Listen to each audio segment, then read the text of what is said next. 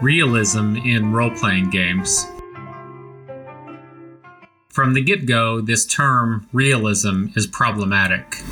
Like so many other controversies, the first step is to get clarity.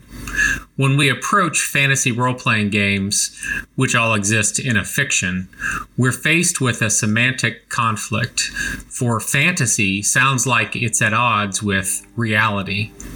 The common snipe is, you're in a world with ghosts, monsters, and magic, and you think realism is important? That's cute, but the culprit here is how the word fantasy is being used.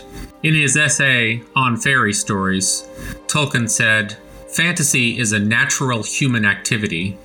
It certainly does not destroy or even insult reason, and it does not either blunt the appetite for nor obscure the perception of scientific verity.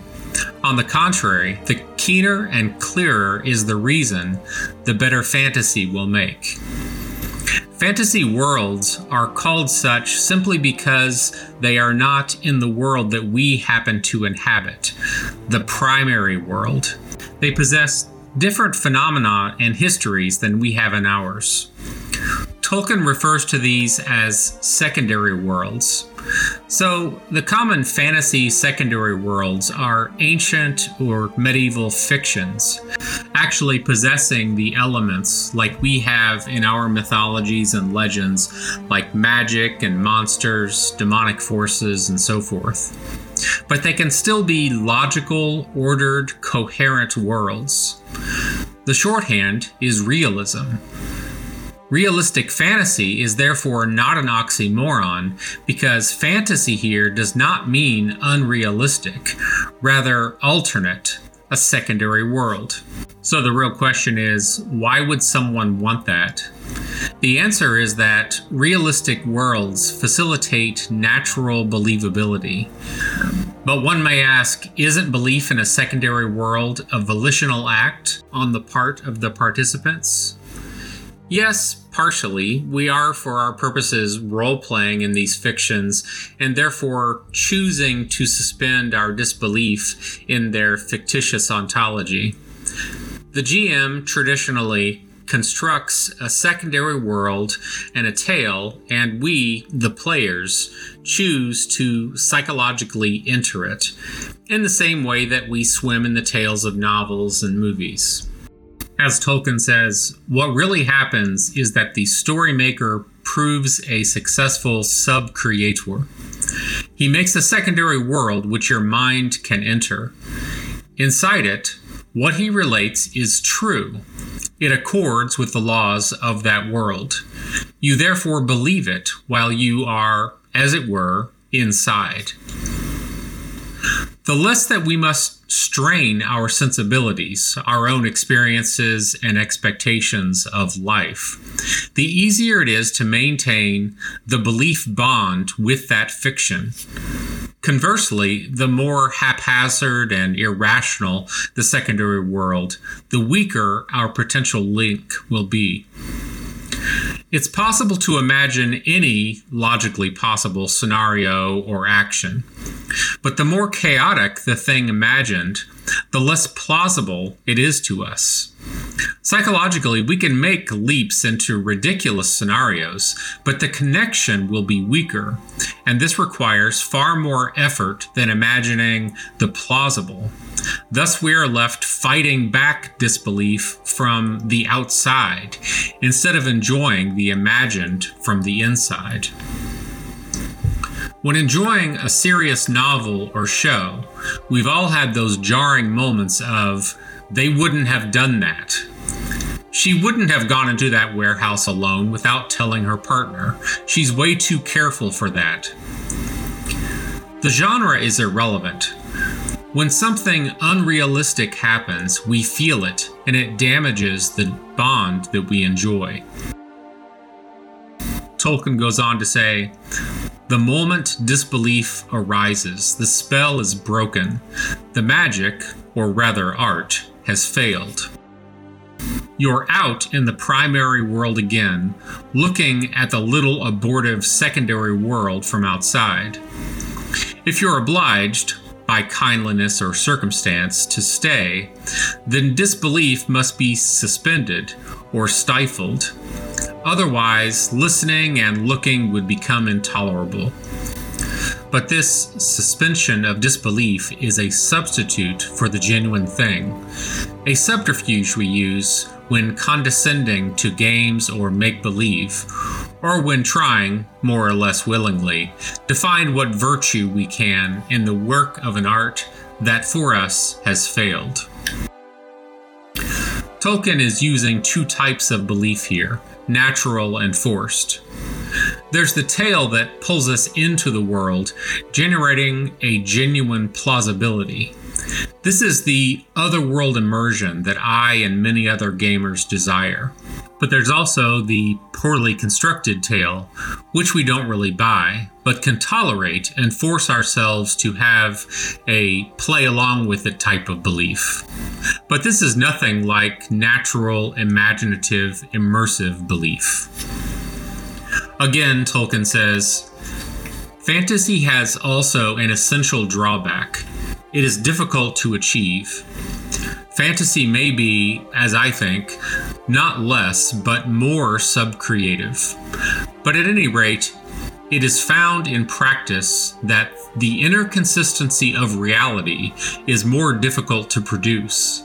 The more unlike are the images and the rearrangements of primary material to the actual arrangements of the primary world.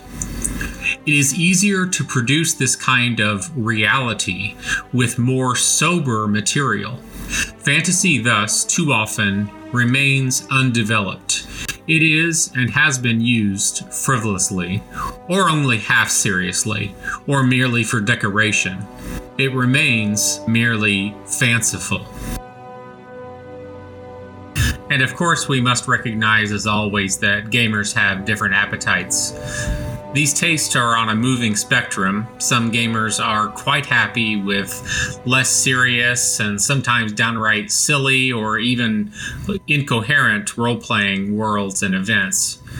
Sometimes gamers just want their games with disjointed, exciting moments rather than a contiguous world, or even to think of their sessions as taking in worlds at all.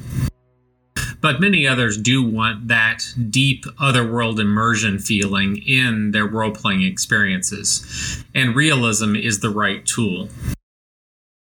But having recognized the benefit we get from realistic secondary worlds, many gamers through the decades have sought it, and much to their baffled frustration, may note that something has gone awry.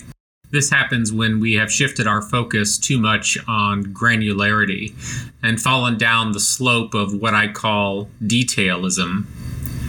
When our focus and energy go too far down the path of trying to simulate the nitty-gritty of things, I think that we can start losing the very thing we're seeking by using realism. We can fall down rabbit holes onto any topic, armor, arrows, kingdom rule, trade, travel, you name it. At that point, we are, to some degree, losing the forest for the trees, or the branches, or even the leaves. This is a balancing act, and my own solution comes from using a version of the Pareto principle, which in this application means that we get 80% of our benefit from 20% of our effort. Practically speaking, this means that as long as our effort and focus is informed intuition of reality, then realism is helping and not hindering our role-playing experience. I call this guiding principle immersive relevant realism, factually informed logical coherence concerning elements that affect the way the participants relate to the game world, to their own characters and to other characters. This applies to every element of the gaming world, and some are easier than others to emulate. The interpersonal may be the easiest and arguably the most important to handle realistically. How would the farmer react to events or statements that were made? Trust your imagination, trust your gut. Any GM can look inside and just ask, how would I react if I were this farmer? That's the realism we need to strengthen relatability. One path that many role-playing games lead us down is to supplant our instinctual implementation of cause and effect with, let's have fun with the dice. This may seem exciting to have extreme events occur because the dice landed on one end or the other, but randomness, when stability is the more logical path, damages our believability in that setting as a real place.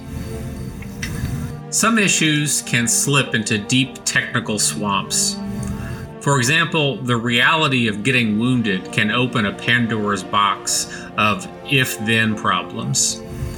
But instead of trying to deal with the granularity of ligaments or blood clots, it's enough to know that wounds endanger us and impair us. If my leg is wounded, I cannot run as well, or perhaps not even walk. If my sword arm is wounded, my ability to swing my sword is diminished.